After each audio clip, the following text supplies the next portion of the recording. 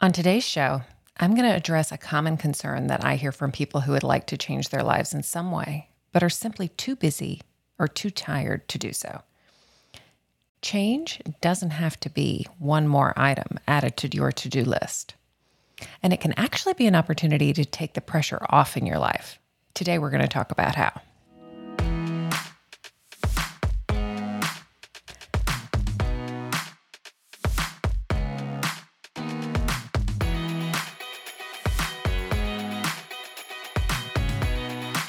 Welcome to Not Your Mama's Midlife Podcast with Stephanie Lee. On this show, we're going to talk about what it means to be a late Gen X or early millennial woman dipping her toes into midlife.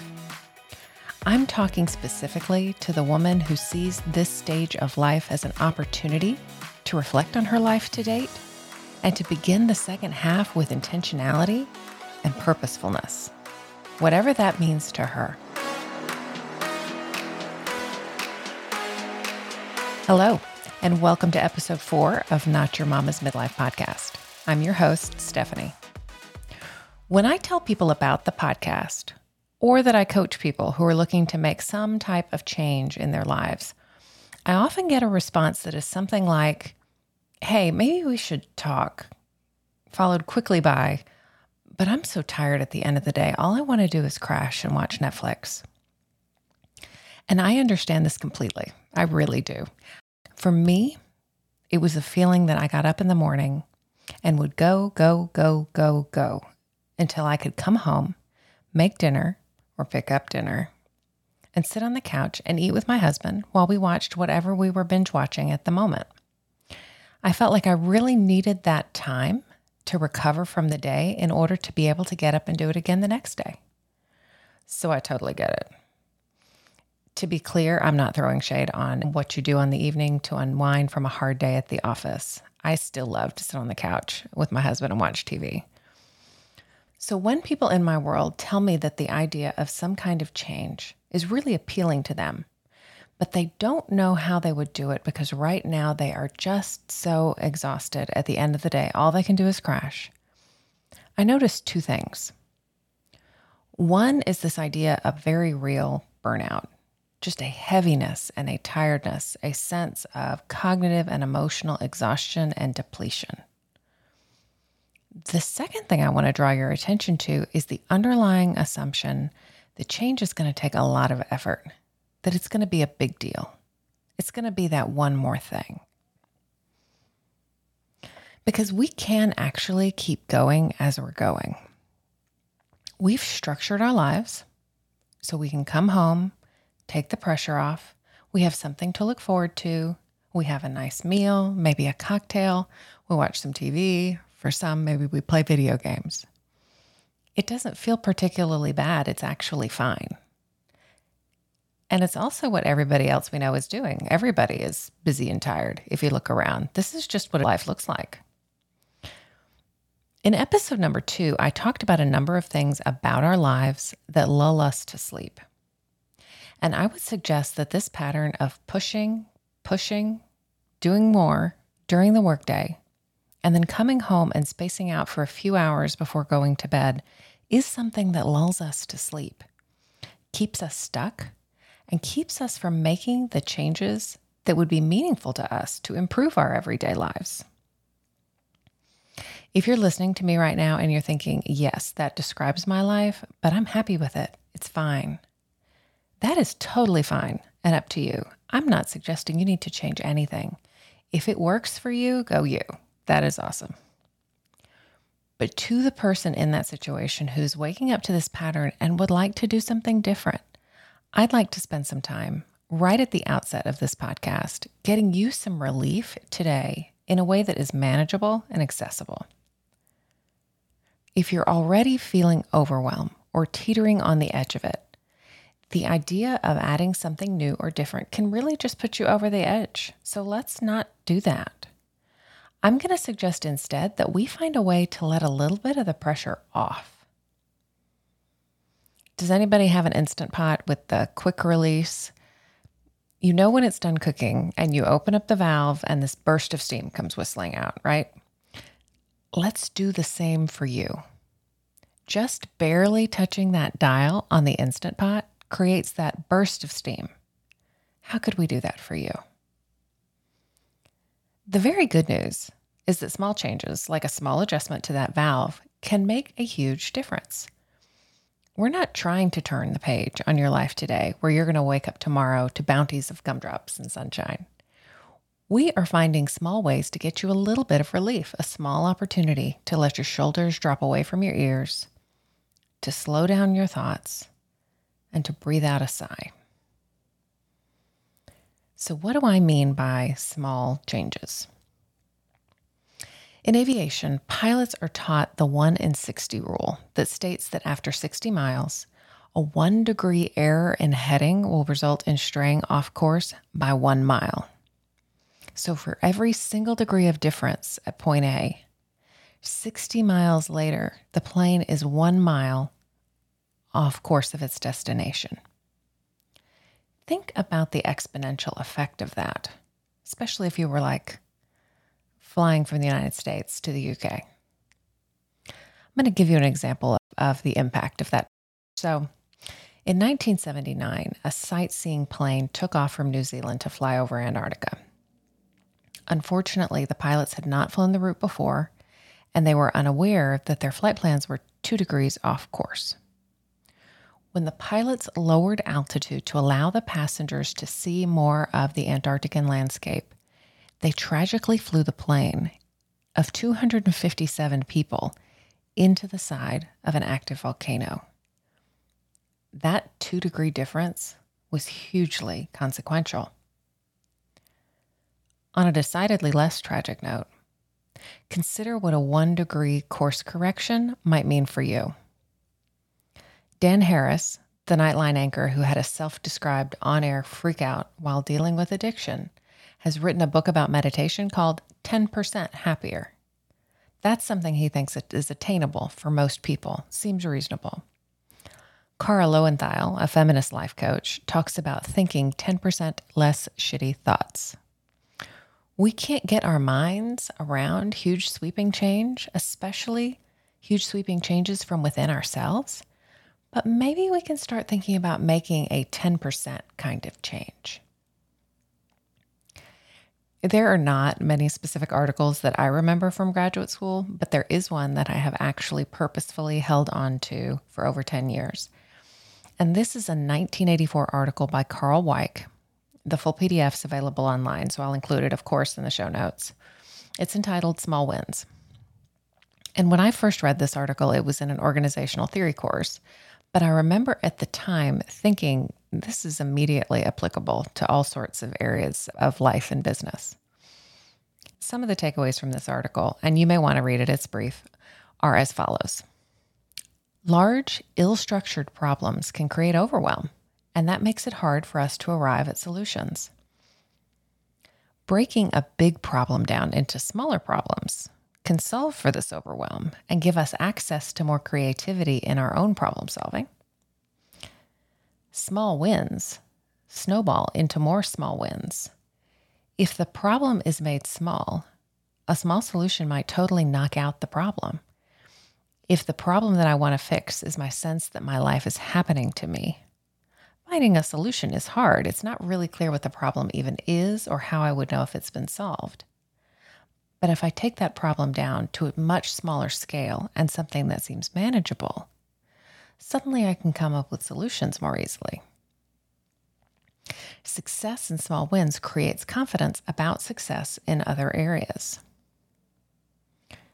So taking a look at Carl Weick's article, what would it look like for you to experience just 1 degree's worth of relief from burnout, stress, and fatigue that you are experiencing? Just 1 degree. We're going to talk more in a future episode about the reasons why we experience burnout. But one reason is a sense that things are outside of our control. So what would it look like for you to have 1 degree more control over your life? Or to change your trajectory just to be 1 degree closer to your dreams? To have 1 degree more peace? 1 degree less frustration? Before we think about how you might get there, the strategies that you might use for 1 degree more relief, think about how you might be different with 1 degree more relief. Maybe your shoulders are an inch lower. Maybe your mind is a smidge quieter. Maybe the anxiety is just a little bit less intense. Maybe you have a couple more moments of your own within the day. What differences would you notice? So let's identify some strategies to decrease your burnout and stress by just 1 degree. First, I'm going to suggest that you think about identifying some potential strategies to achieve small wins from a posture of curiosity. When you are thinking about ways to get relief from stress, I bet some of the emotions you feel are things like tired, desperate. There's a lot of need and a graspiness. When I'm feeling this way, I might show up as pretty skeptical. I really need a solution, and I'm not sure that anything is going to work. For sure, I feel heavier and kind of closed in. But if I'm feeling curious, I'm going to be open-minded, willing to try things, experiment, observe, notice, look for little changes. It actually also gives me a little bit of distance and not quite so much emotional intensity. Curiosity feels like a light emotion in my body. We're going to talk in future episodes more about how our emotions fuel our actions and how we show up. But for now, let's take a brief moment to try on curiosity as a feeling, as if you were trying on a coat. What does it feel like just to put on curiosity? Notice that feeling of lightness. Notice kind of the question mark, I wonder what's there. So with that in mind, I'm going to offer you some suggestions for small things that you might do to get just 1 degree of relief from burnout and stress. Take them in through your curious lens. You might meditate for 1 minute a day. Use an app. There's no reason to reinvent the wheel. Just go outside for a couple of minutes. Being out in nature, being outside is immediately soothing to our systems. Take a 5-minute walk outside and engage all of your senses. What do you hear? What do you see, smell, taste, and feel? Get 15 more minutes of sleep. Sleep is actually dose dependent, so even 15 more minutes will make a difference. Dance along to a song, or maybe you just have to shake it out. Take a break after focused work, just for a few minutes. Step away from your desk, walk down the hall. Do 1 minute of breathing exercises. So a couple of good apps are resonant breathing and box breathing, and I'll put those in the show notes, of course. But just a few minutes of doing those breathing exercises can reset and get you back into your body and thinking differently. Sit down with a notebook or a laptop and write down all of the noise in your head. Take a cold shower. I know this sounds crazy, but it's actually a potent mood booster among other healthy effects. Get outside first thing in the morning and see the light, or get outside at the end of the day. Both times, allow the photons to hit your eyes. This actually supports your circadian rhythms and can improve your sleep. It's pretty low-hanging fruit just to get outside for a few minutes each day. I do have a couple additional ideas for how you might get some additional mental space, and those are available in a PDF that I am happy to share with you. It's linked in the show notes, and you can also find it on my website at stephanieleecoaching.com/mental space. So all of these things that I listed seem kind of stupid easy, right? And they couldn't possibly help. But what if they could? Is it worth it to try to get just a little bit of relief?